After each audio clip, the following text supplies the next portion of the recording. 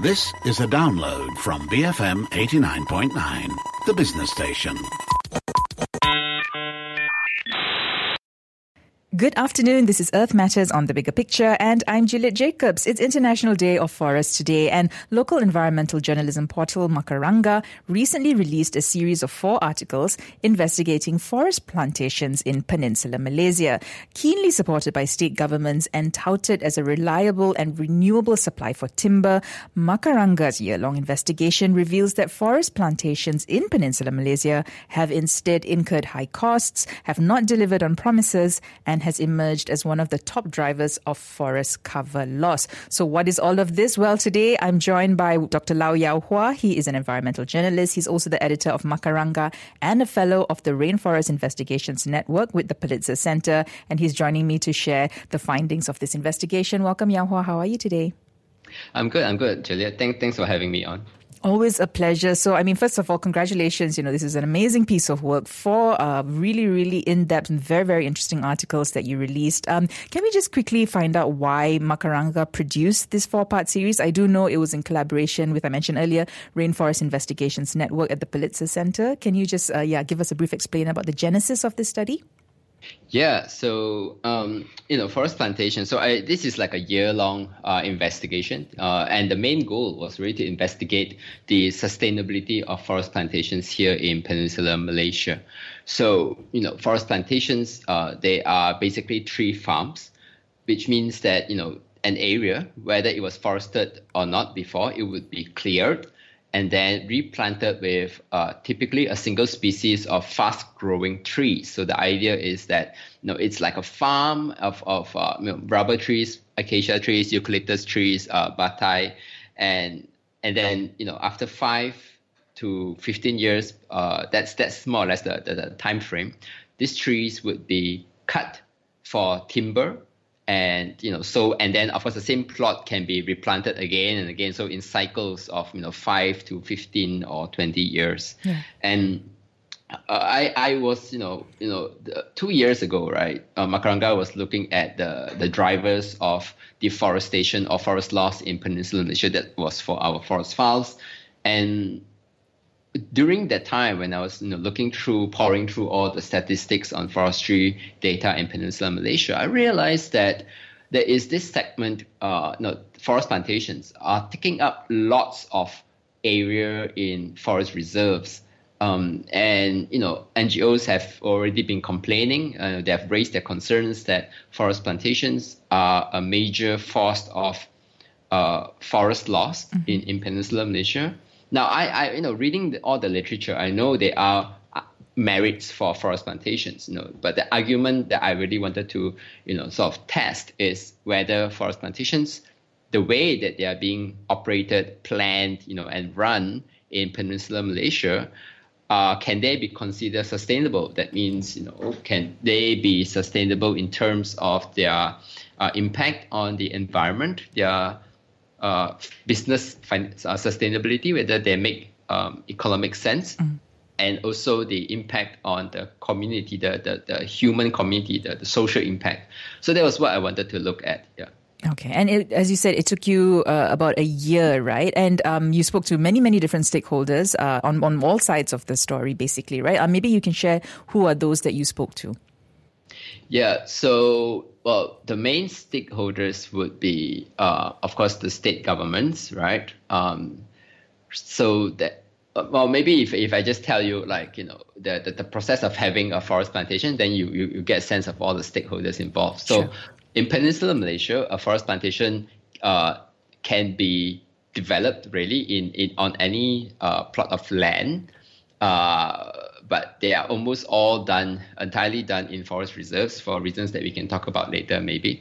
And so then the state government is involved because the approval has to come from the state government. The state forestry department reviews it and then submits the application to the state government. The state government approves it. So that's 2 government stakeholders there.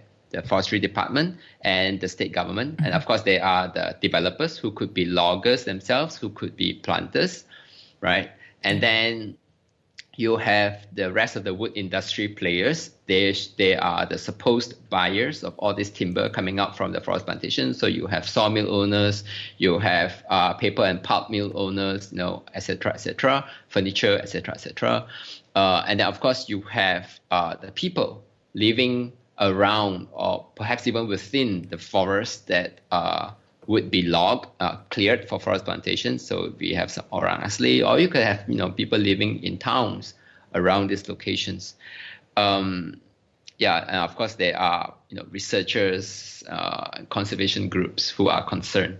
So these are all the stakeholders. I think we spoke to all these stakeholders, at different places. It's a year-long investigation, and COVID certainly didn't help the field reporting, but we managed to squeeze some in. Mm-hmm. And I mean, you got really like first person, sort of insights into how things are. I mean, changed the way I look at planters especially, and how all of these things are actually done. But let's talk a little bit about what you mentioned earlier, why there is these sorts of plantations in gazetted forest, right? So we know that in Peninsular Malaysia, I think this is from the article, of course, you said that about 9% of forest reserves have been zoned to be cleared and turned into forest plantations. So I think for a lot of regular folk, that doesn't make sense, right? Forest reserves and then it being cleared. Can you explain in what context, logging or I suppose in this case, selective logging is allowed in such forest reserves?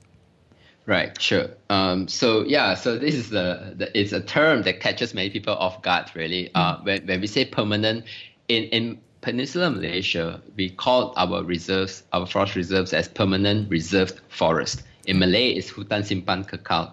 And the term itself, captures the imagination, and people think that, they are, simpan kekal, like forever, permanently reserved, and we think that it's for conservation, right? It's for the environment, that they are kept intact as such, and no disturbance. At most, we go in and do some hiking and that kind of stuff. But that is actually, of course, not the truth, and that was not even the point, the origin of all these policies. So in Peninsular Malaysia, and I'm only talking about Peninsular Malaysia because that is where I did all my research. In Peninsular Malaysia, about 70% of our forest reserves are allocated for production use, timber production, which means right off from the start, 70% of our forest reserves are meant to be logged for timber. By logging, it's selective logging, which means no clear cutting. So the foresters will go in and they tag, certain trees. There are large trees that the logger can cut, and the loggers, by rule, by regulation, they can only cut these trees. So then that plot of land, that plot of forest would be logged.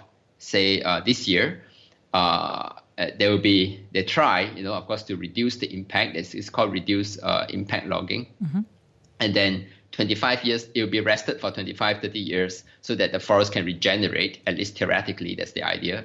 And then, 30 years later, you can come back and selectively log this plot of forest again. So that's what we have been doing since the late 70s. I mean, the policies really started, since the late 70s and the early 80s. So that's what we have been doing. But forest plantations is a bit different. It's actually quite different. It's where the foresters would zone. So they would zone the area in the reserves for forest plantation, and this area would not be selectively logged. Instead, the developer can go in and clear the whole area, and then, as I said, replant with a single species. So and the whole idea is to supplement the timber supply for the wood industry, for the domestic wood industry, because the selective logging that I described earlier on have somehow, it has certainly limited the timber supply coming out of our natural forests, and there is a decline in timber production since the early 90s. I think the peak was somewhere in the early 90s, and then it just kept declining, and it has held steady at about 4 million cubic meters for the last about 10 years. But that is actually, I guess, insufficient for the industry, because the industry has a sawmill capacity 4 times of that. Okay. Right. So if the market allows it, there's a question here whether the market can actually buy 16 million cubic meters of timber, but they actually have the capacity to process that. But we are only producing like 4 million instead of 16 million. So the forestry policies want to increase or to augment, to supplement that timber production through forest plantation, because it's easier to manage, and you just have this single species of fast growing tree. You don't have to wait 30 years. You just do 15 years, and then you get a lot more volume per area. Now, so that's the gist of it. And it was forest plantation is not new. It has been done in Peninsular Malaysia, since the early 1900s, and almost entirely state-run until the last 15 years, where there was a huge push for privatization in this industry. And so then private sector was, enticed to invest in it. And the 9%, so the 9% of forest reserve that you said just now, zone for forest plantation, it was a decision made in 2012 by the National Land Council, in which they zoned about 439,000 hectares of reserves for forest plantation. So that's 9% of our reserves. So that means state governments, each state got their own quota out of this 439,000. Kelantan, I suspect Kelantan, I never got to see the whole list, but I suspect Kelantan has the largest quota at 200,000. 199,000, let's call it 200,000. I think they have the largest. So in this area, the state government can zone it and clear it for forest plantations. So that's I guess the motivation of the policies is understandable, perhaps not acceptable to many of us, yes. Yeah, but I think it's understandable, and they also argue that if we have steady and good enough supply coming out of forest plantations, then we don't have to log the natural forest as much. That's also part of the argument. But it's a secondary argument. The main thrust is to produce timber for the wood industries. Yeah. Okay, all right. We're going to go for a quick break. When we come back, I want to ask you what are degraded forests, what's meant by that exactly. I'm speaking today to Dr. Lau Yau Hua. He's an environmental journalist. He's also the editor at Makaranga and a fellow of the Rainforest Investigations Network with the Pulitzer Center. We are taking a look at Makaranga's 4-part series, which investigated forest plantations in Peninsular Malaysia. We'll be back with more after this quick break. You're listening to Earth Matters on The Bigger Picture, BFM 89.9. Welcome back. This is Earth Matters on The Bigger Picture. I'm Juliet Jacobs. Joining me today is Dr. Lau Yau Hua. He's an environmental journalist. He's the editor of Makaranga and also a fellow of the Rainforest Investigations Network with the Pulitzer Center. And together with, Makaranga, in collaboration with the Rainforest Investigations Network, they released a series of 4 articles which investigated forest plantations in Malaysia. And Yau Hua is helping to explain what that is and whether, forest plantations are living up to all that they're meant to be. Yau Hua, it is International Day of Forests today, so we're talking about this, of course. Earlier you were talking about how forest reserves have been zoned to be cleared, turned into forest plantations and all of that, right? Forest plantations, what they're meant to do is to turn degraded forests, right, into, as you said, sustainable timber supply in Peninsular Malaysia. I think an important question, which you also raise in the investigations, is what are degraded forests exactly? Maybe you could help explain that?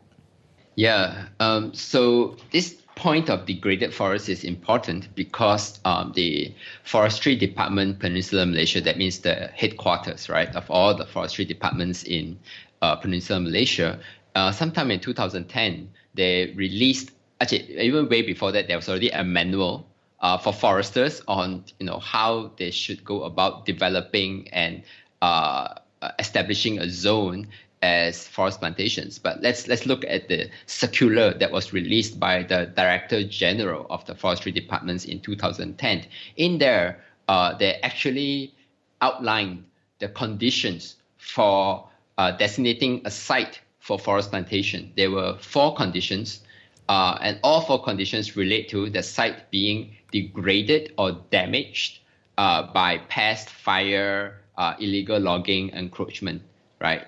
The word they use is terosot, which is, we call it, degraded forest then. In there, damage by pest, fires, and illegal logging is not quantifiable, right? They didn't say how much of fire, how much of pest, but there is a quantifiable term in one of those four conditions, which is it says that if the site is considered degraded if it has timber volume, like standing trees, the volume of the standing trees is less than 153 cubic meters per acre. Okay. Per hectare.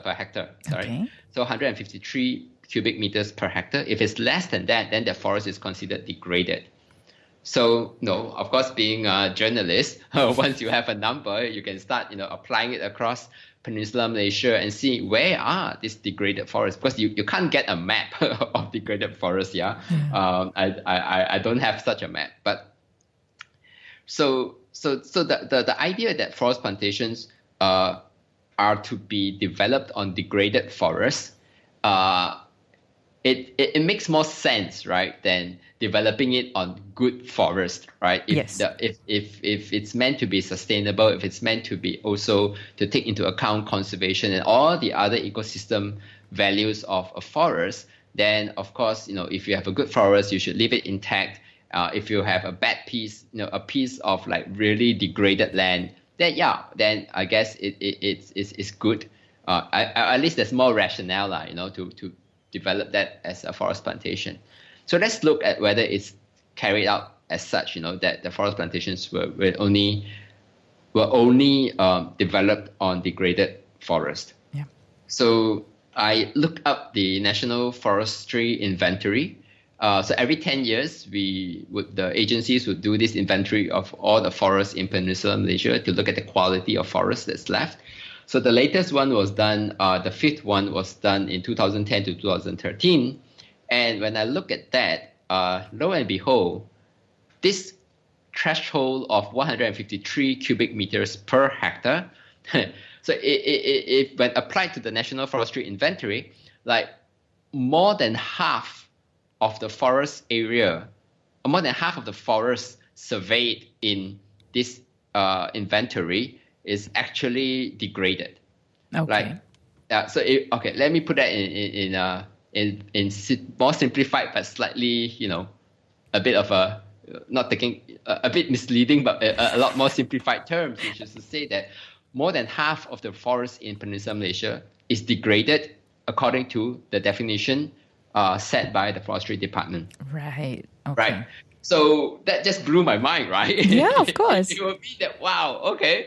So then it means two things. It means that forest plantations can be, if they want to, develop on half of the forest reserves or forests in Peninsular Malaysia. That's one. The other thing is it really begs the question of how successful has our sustainable forestry management been in the past decades, if it has led to more than half of our forests being degraded. But the thing is, and conservationists have been,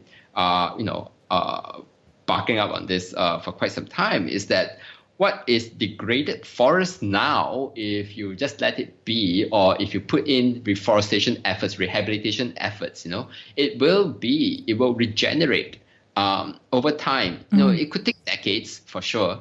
But it will regenerate into a very healthy, well, all-rounded functioning forest, right? It would take time for you to produce the timber that you want, but it would regenerate into a very good forest. So what more, if we take good forest and then you turn it into a forest plantation, that is even a larger waste in terms of ecosystem functions of the forest. The theme for this International Day of Forests for 2022 is forest and sustainable production and consumption. Yeah. Yeah, the key word here is, of course, always, sustainable, right? What we're talking about sustainable. So I think and in my investigation, in my conversations with, the foresters, the Kelantan State Forestry Director, he himself told me that, we try to go for the degraded forest, but because of practical reasons, if they zone an area for forest plantations and, right in the midst of that, there is a pocket of good forest, I mean, they're going to zone that also as forest plantations because it just makes it because it's more convenient and more conducive for the planters to just do the whole area rather than have pockets of it where they cannot touch. So that's part of the. Yeah, there are many problems in there. There are many problems in there. Yeah. And I mean, that is what your investigations reveal, isn't it? All of these problems. But, the basic one is that these plantations have cut lots of forests without any guarantee of harvest dates or yields, right? Am I correct in saying that?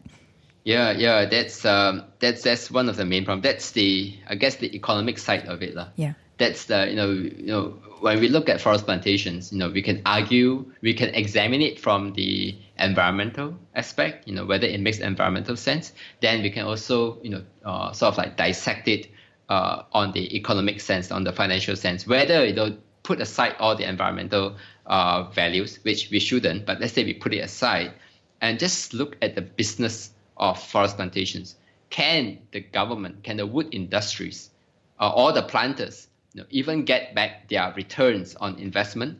And can we, after planting and clearing all these forest reserves, I mean, we have cleared about, since 2012, Peninsula Malaysia has approved to clear. I'm sure most of this has been cleared already. 185,000 hectares of forest reserves. This is since 2012. 185,000 of forest reserves, and so after having cleared this, how likely are we to able to get the timber that we want? And the funny thing is, nobody knows really, because even the foresters, because the thing is, the governments and the agencies, they approve this permits, this license for the forest plantations inside the reserves, but they are not. But the planters are not obligated to harvest or to produce the timber at any time or at any certain volume. Okay, they are limited by what they can plant, that's for sure. But there is no obligation for them to harvest at any one time. So it's up to them to make that business decision. And, having spoken to the planters, I went to Kelantan because Kelantan is the state with the most forest plantations in Peninsula Malaysia. A close second would be Pahang. I'm quite sure, based on the trajectory, in just a couple of years, Pahang would overtake Kelantan in terms of area. So Pahang is definitely the next place to look. But just going back to Kelantan, so many of the planters are struggling with labor. All industries in Malaysia are struggling with labor. But agriculture and plantations have been struggling with labor for a very, very long time. And the pandemic has just, made that even worse. Yeah, worsened that. And we have always been relying on, I guess, cheap foreign labor. And when that is no longer available, suddenly you see these plantations, these forest plantations. Many of them are actually rubber trees. They plant rubber trees. So you see rubber tree plantations overgrown with shrubs and weeds. And, I entered a few. And it's like the mosquitoes are breeding in all the collecting cups because nobody were collecting, nobody were tapping. They had no workers to tap it. So for the bosses, they are looking at lost revenues. And to me, it seems like everything is just at a loss because you have cleared it. Now you planted it. These are the ones that planted. We can talk about the ones that didn't plant later. So they planted it, but then now they're not able to maintain it, right? And so even if they could maintain the rubber trees, they actually value the latex more than the timber. Right. Just the way the market is working now, because the rubber wood is actually very cheap, suppress the price more or less. Yeah. So the latex is actually fetches a better price. So they want the latex. So they don't want to cut the trees. The government has this plan for the planters to cut at the 15th year or in the 16th year. But the planters are saying, no, we are going to grow until it's like 20 or 25 years, and then we'll cut. Because in Kelantan, they are given land lease of 50 years. So if they do it on a 25-year cycle, they can do twice. Okay. And they've counted that's like the best thing for them. So they're going to do that. So when I ask the government agencies, like, hey, do you have an idea like how much wood are you going to get? They can't tell you. Okay. Truthfully, they cannot tell because... And they can't compel them either, right? Because of that 50-year lease, they cannot compel them to do whatever. To harvest. They cannot compel them to harvest. Now, of course, it's ultimately you say they cannot compel. It's the state governments. The state government has the ultimate power. I mean, if they want to, of course, I think they can. But it could be. I guess there will be legal repercussions there. The thing is, there is a program under the ministries, under MPIC, under that ministry, where there's a program called the Forest Plantation Development Program. In Malay, it's PPLH. And where the government gives out soft loans to the planters, right? And to help them develop the forest plantations. And the planters have to start repaying the loan in the 16th year. So it's a 15-year loan, and then the 16th to 20th year, they must repay all the loans. It's a interest rate about 3% per annum. Okay. So the idea is that in the 16th year, when they must repay the loan, they had to cut the trees.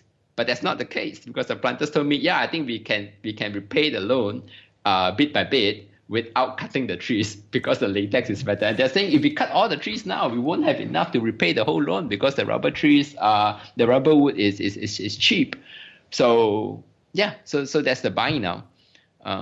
And how can you fault them either, right? I mean, how are they going to pay the loans? Yes. Yeah. So that's the problem there is, as a journalist looking from the outside in, and I've read the literature, spoken to the people, it seems there's a bit of a mismatch within the whole system, between the policy makers, and the planters, the loggers, and the buyers, right? The sawmills, the price that they are willing to pay for it, and all these ideas that the policymakers have of, you will have to cut, but how, when it comes to the time, if they cut the rubber wood, it seems that they won't be making more profit than they would if they keep the latex. So who's going to cut, right? And then so you don't get the timber that you expect to get yet.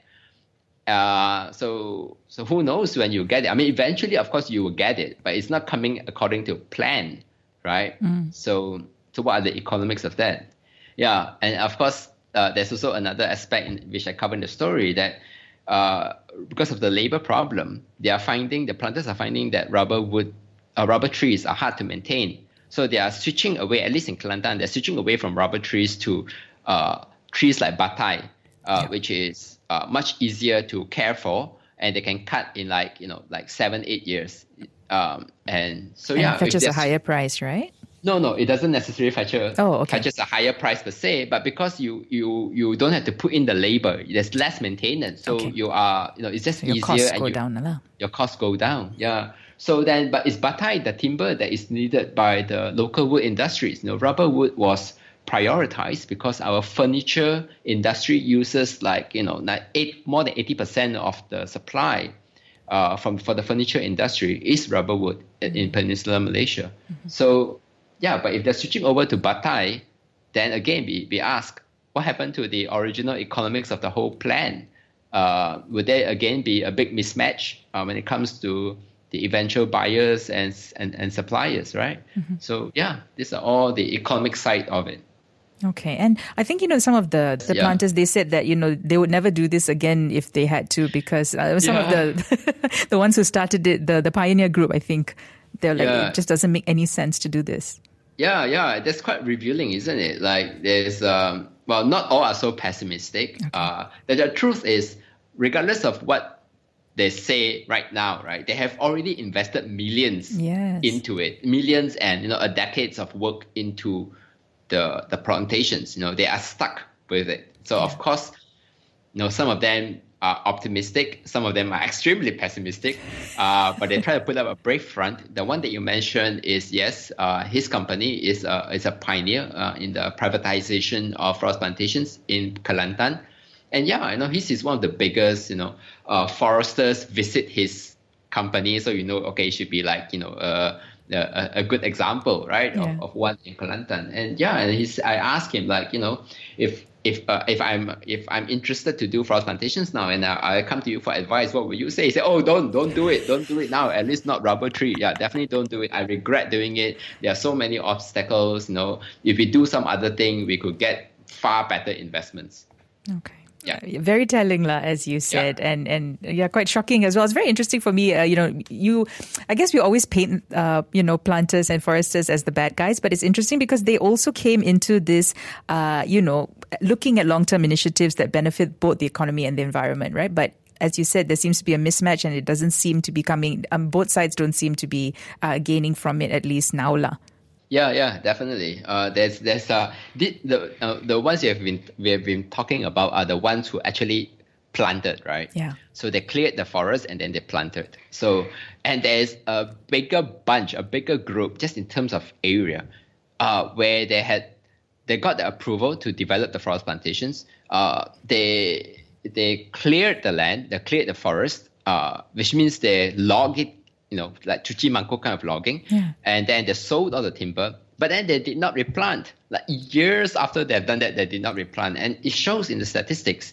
Say, for example, I said 2012, So since 2012 to year 2020, about 185,000 hectares of reserves had been approved for clearing. 185,000. But by 2020, only 59,000 has been replanted. Wow. Yeah. So this is from 2012 to 2020. So you could see, there is there's like 130,000 or 120,000 hectares that had been cleared but not replanted. Okay, if we can give that, we can give a bit of a benefit of doubt, saying that after you clear you need to have a few years, maybe a year to prepare the site and then replant it, right? They are usually given 6 months to a year. Let's give them 3 years even. Let's be generous and give them 3 years, right? Okay. So even if we take 2017 as a cutoff date, by 2017, from 2012 to 2017, about 112,000 hectares of reserves had been cleared. 112 had been cleared. Okay. 3 years later, 4 years later, only 60,000, like 59,000, had been replanted. So it's like, half of it, at least, had been cleared but not replanted. So, and they know this is a problem. I mean, the planters when I spoke to whose fields I visited, they can speak loud because they're planted, so they can speak loudly and clearly, and sort of like their conscience is clear at this, on their side. Yeah. So they say, there are loggers, there are planters who only come in for the quick profit from selling the original timber on the forest reserves, and then after that they eat those loggers or planters that either did not come in for the planting itself originally. That means they were motivated entirely for the logs, for the felling, or maybe they had wanted to do the plantation after, maybe, but then they realized it was way more difficult than they had imagined. That planting is a totally different beast, right, compared to clear felling. I mean, clear felling is, you ask any logger, they say, easy lah. Especially if it's a clear fell, the whole thing just going bam, bam, bam, bam, bam, bam, and clear fell, the whole thing is like easy, But then to plant is really difficult, like technically, and then the financial investments that you have to put in for at least 5 to 7 years before you even get any return at all. Yeah, it's not easy. So again, where is the monitoring? Where is the enforcement? I mean, the foresters are now picking up. They know this problem too. I mean, they admit right off that this is a serious issue. And we do see some reaction that they are cancelling all these abandoned permits, right? And then start tendering it again to hopefully, genuine planters. We should also mention that the government, the forestry department, and then through the National Land Council has recently just imposed a 15-year moratorium on new forest plantations. Yeah. So they say, those zones that have not been approved yet, stop approving for 15 years. But of course, ultimately it's up to the state governments to decide if they want to follow this moratorium or not. Mm-hmm. Yeah. And it's also up to the state governments to take to task those people who did not replant, right? And I think from your investigations, that's not actually happening. I don't think I can say it's not happening. Okay, but then the ones who did not fulfill their obligations, right? So they are supposed to plant, but they did not plant. Then they would definitely have forfeited their deposit. There's a plantation deposit. In Kelantan, it's 3,000 per hectare. Apparently, there's no such deposit required in Kedah. I do not know. But in Kelantan, there is that 3,000 per hectare. So if they don't plant, then this amount will be forfeited to the state government. But, a planter also told me that if it's a rich forest to start with, then the gains, the windfall profit from clearing that and selling those timber will be more than enough to cover this penalty. Oh. So then you just pay the penalty, and I guess you still make a profit. Yeah. So that's where the problem is. Okay. All right. One more quick break, Yao Hua. We'll come back and talk about part 4 of the series where you actually spoke about the impact to the indigenous communities there, the Orang Asli. I'm speaking today to Dr. Lau Yao Hua. He's an environmental journalist. He's also the editor at Makaranga and a fellow of the Rainforest Investigations Network with the Pulitzer Center. We're talking about the 4-part series which investigated forest plantations in Peninsular Malaysia, which Makaranga released recently. We'll have more after this one more break. You are listening to Earth Matters on The Bigger Picture, BFM 89.9. Welcome back. This is Earth Matters on The Bigger Picture. I'm Juliet Jacobs. It's International Day of Forest today, and I'm speaking to Lau Yao Hua, an environmental journalist and the editor of Makaranga. He's also a fellow of the Rainforest Investigations Network with the Pulitzer Center. And Makaranga, together with the Rainforest Investigations Network and Pulitzer Center, released a series of 4 articles which investigated forest plantations in Malaysia. I mean, did they deliver on all their promises? From speaking to Yao Hua, it doesn't seem to be the case. So Yao Hua, before this, you explained how it works, what are the issues. But one of the issues also is, of course, as you mentioned, the impact on the local communities who rely on these forests, right? And, part 4 is a very, I would say, a very human touch to all of this, right? You witness some very interesting indigenous communities ceremonies which are related to, wood in the forest and all of that. Can you tell us a little bit about that? Yeah, part 4 was really fun to write compared to the first 3 parts. Because part 4, it's finally where we can get to put a lot of colors into the story. Yeah. So part 4 describes the impact of forest plantations on Orang Asli village called Kampung Kaloi in the Gua Musang area, daerah of Kelantan. But basically, the communities that rely on the forest for materials, for foods or medicine, whatever it may be, they would suffer when that diverse natural forest is replaced with a single species of trees, right? So that's the gist of it. Now, of course, Orang Aslis, many of the Orang Aslis do no longer live in the forest, right? They live by the forest. Yeah. But then they will still, many of their ceremonies, many of the medicines that they use still come from the forest. And in this case, I was fortunate enough to visit Kampung Kaloi back in November. And so fortunately, I arrived and it was like the 3rd night of their 4-nighter ceremony called a Sewang. A Sewang is a ceremony where the shaman of the village, the Tok Halak, would sort of like summon the spirits and ask for guidance. In this case, it was to ask for guidance into the health of a member of the village, right? Okay. And so, so I was there and it was obvious to me, like halfway into the Sewang, that the materials that they were using, the essential materials, for example, the leaves, the chalon leaves, the palas leaves, the bamboo that they were using as those bamboo tubes that were using to stamp on, for the music, for the rhythm, and the incense that they use, all came from the forest. And even the paro, which is the community hall, the balai, in which the ceremony was held, was made from rattan, from bamboo, from palm leaves, all collected from the forest. So it was like, oh, okay. It's quite obvious to me that without the forest, this ceremony would be almost impossible to do. So I asked them about that, and it is true. So what used to be very common and easily found in adjacent forest for this Orang Asli, they are of the Termia tribe, it's now very difficult to get. So like the bamboo, they have to go 15 kilometers away.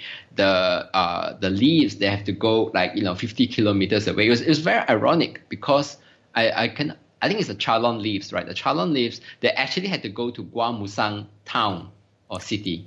Sorry, Gua Musang people, if I call your town, your city a town. They had to go to a regenerating forest behind the Gua Musang Public Hospital to get those leaves. It's like 50 plus kilometers away. And the road to go out is very difficult. Like I almost couldn't get into Kampung Kaloi. In November it was not yet like the main rainy season, but it was getting into it. A few weeks later, the whole road is just flooded. Just flooded. It's just like devastated by the rains, and I there would be no way for me to go in. So I was pretty fortunate to be there. So so all the materials that they needed, it's very difficult for them to get now. So that's one thing. So it's not just like a physical suffering physical suffering could be, they suffer the wildlife conflict, the elephants, the tigers, which we have read of, displaced, allegedly, displaced by the forest plantations, and then are now increasingly barging into their farms, even their villages itself. So these are physical suffering. And, not having enough to eat, for example, if their farms were damaged, that's physical suffering. Not having places to plant their ubi, which or all their vegetables, which they told me about. So that's physical suffering. But then there's also that emotional and cultural suffering, a loss of, I guess, a break in the thread of traditions, going back generations, right? When your environment is converted, like totally changed, the culture is the environment, right? There's this link there. And so to me, it's also a loss of cultural identities when they lose the trees. So that's the social impact. And these orang aslis, they are not sitting idly by while this happened. They are willing to, sort of like, fight for their, and I don't mean that in an aggressive way, I mean that in a determined way, to fight for their rights, as Malaysian citizens, and they have their land rights, so they're willing to fight for that. So when we look at sustainability of forest plantations, right, one of the pillar of sustainability is the social impact. Now you cannot have a good business if your neighbors are all angry at you. You can't run your business like that, right? You don't feel nice, right? And you have to. There are just all sorts of troubles that could come up, right? And definitely, if it's not sustainable socially in one place, then if you replicate it across many places, then you may you may augment that problem again and again. So that's part 4, looking at the social impact of forest plantations on orang asli. And I think you mentioned also in that particular article, that they are not part of these talks, right? When these policies, they're not part of the discussion, isn't it? Yes, there is maybe a rep who answers on behalf of them, but in actuality, the folks, the actual communities aren't consulted.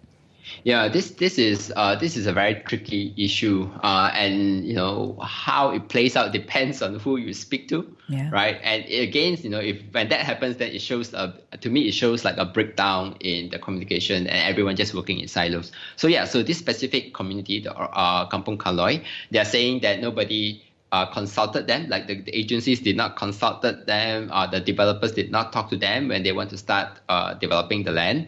I tried to reach out to a developer who was clearing the forest to the west, to the immediate west of this village, but they refused to talk. So I didn't get their point of view there. But there are also other orang asli villages for sure that agree, or at least are not so against forest plantations, right? So we have to acknowledge that there are different groups and compartments within the larger orang asli community. So and very tellingly, in Kelantan, I spoke to the forestry director, and I asked him about this issue, these complaints by the orang asli community in Kampung Kaloi, and he told me that the forestry department reached out to JAQUA, which is the Department of Indigenous Peoples Affairs, in charge handling. They're tasked with taking care of the social welfare and just the welfare of the Orang Asli, right? And so the forestry department said that they spoke to Jaguar to get like a list of land of Orang Asli. Okay. And then Jaguar told them there's no such land. Ayo. So then what you expect the forestry director to do? It's like, we asked the responsible agency, but the responsible agency said, there's no such land. So then the forestry department, then it's all just forest reserves, because by right, if it's a custom rights land or custom rights area, reserve, I don't remember the exact terms now, it cannot be a forest reserve. Those two are mutually exclusive. Okay. Right. Okay. So then, of course, to him, it's all forest reserves then, right? Yeah. And it's fair game now. That would mean he has authority or the state government has like full authority to give it out to developers and stuff Yeah. Okay. All right. Well, I mean, I'm afraid we're running out of time, Yao Hua. There's so much in those 4 articles. What is the one thing that you really hope readers will take away from it, or what is the one thing that you really want people to know from everything that you've investigated? I think we should all realize, we should all know that forests are not just timber. Right, forests have many values and used by many, many different parties, and they are. We should all learn to see forests as our own assets. We should have incentives to see forests as part of our assets, and we should really question our authorities, whoever it is, on the proper sustainable use of forests. Right. Mm-hmm. So given the stats that have been revealed, I mean, these stats are public, it's not like I went into any OSA official secrets, these are all public stats. It's all there. I just compiled it, sort of like synthesize and analyze it. And so given all the stats, I think it's high time, hopefully, that we are better educated to really question our policy makers, our state assembly people, representatives, to make sure that the forests are well used. If you need to develop forest plantations, so be it. Fine, review it, plug the gaps, address the flaws, make it great, increase the value. It is actually a very important point. Increase the market value, increase the value of our plantation industries, of our wood industries, because we are not using technology. We are still relying on cheap labor, and there's no way we can proceed much further if we continue on this path. Okay. All right. Well, all 4 of those articles are available at makaranga.org. Just, search for the hashtag Ladang Hutan and all 4 articles will appear. My thanks again to my guest today, Dr. Lau Yao Hua, environmental journalist, editor at Makaranga, and fellow of the Rainforest Investigations Network with the Pulitzer Center. We were taking a look at forest plantation projects in Peninsular Malaysia. If you miss any part of this interview, you can always download the podcast at bfm.my/earth, or you can find it on the BFM app. This has been Earth Matters on The Bigger Picture, BFM 89.9. Thank you for listening to this podcast. To find more great interviews, go to bfm.my or find us on iTunes. BFM 89.9, the business station.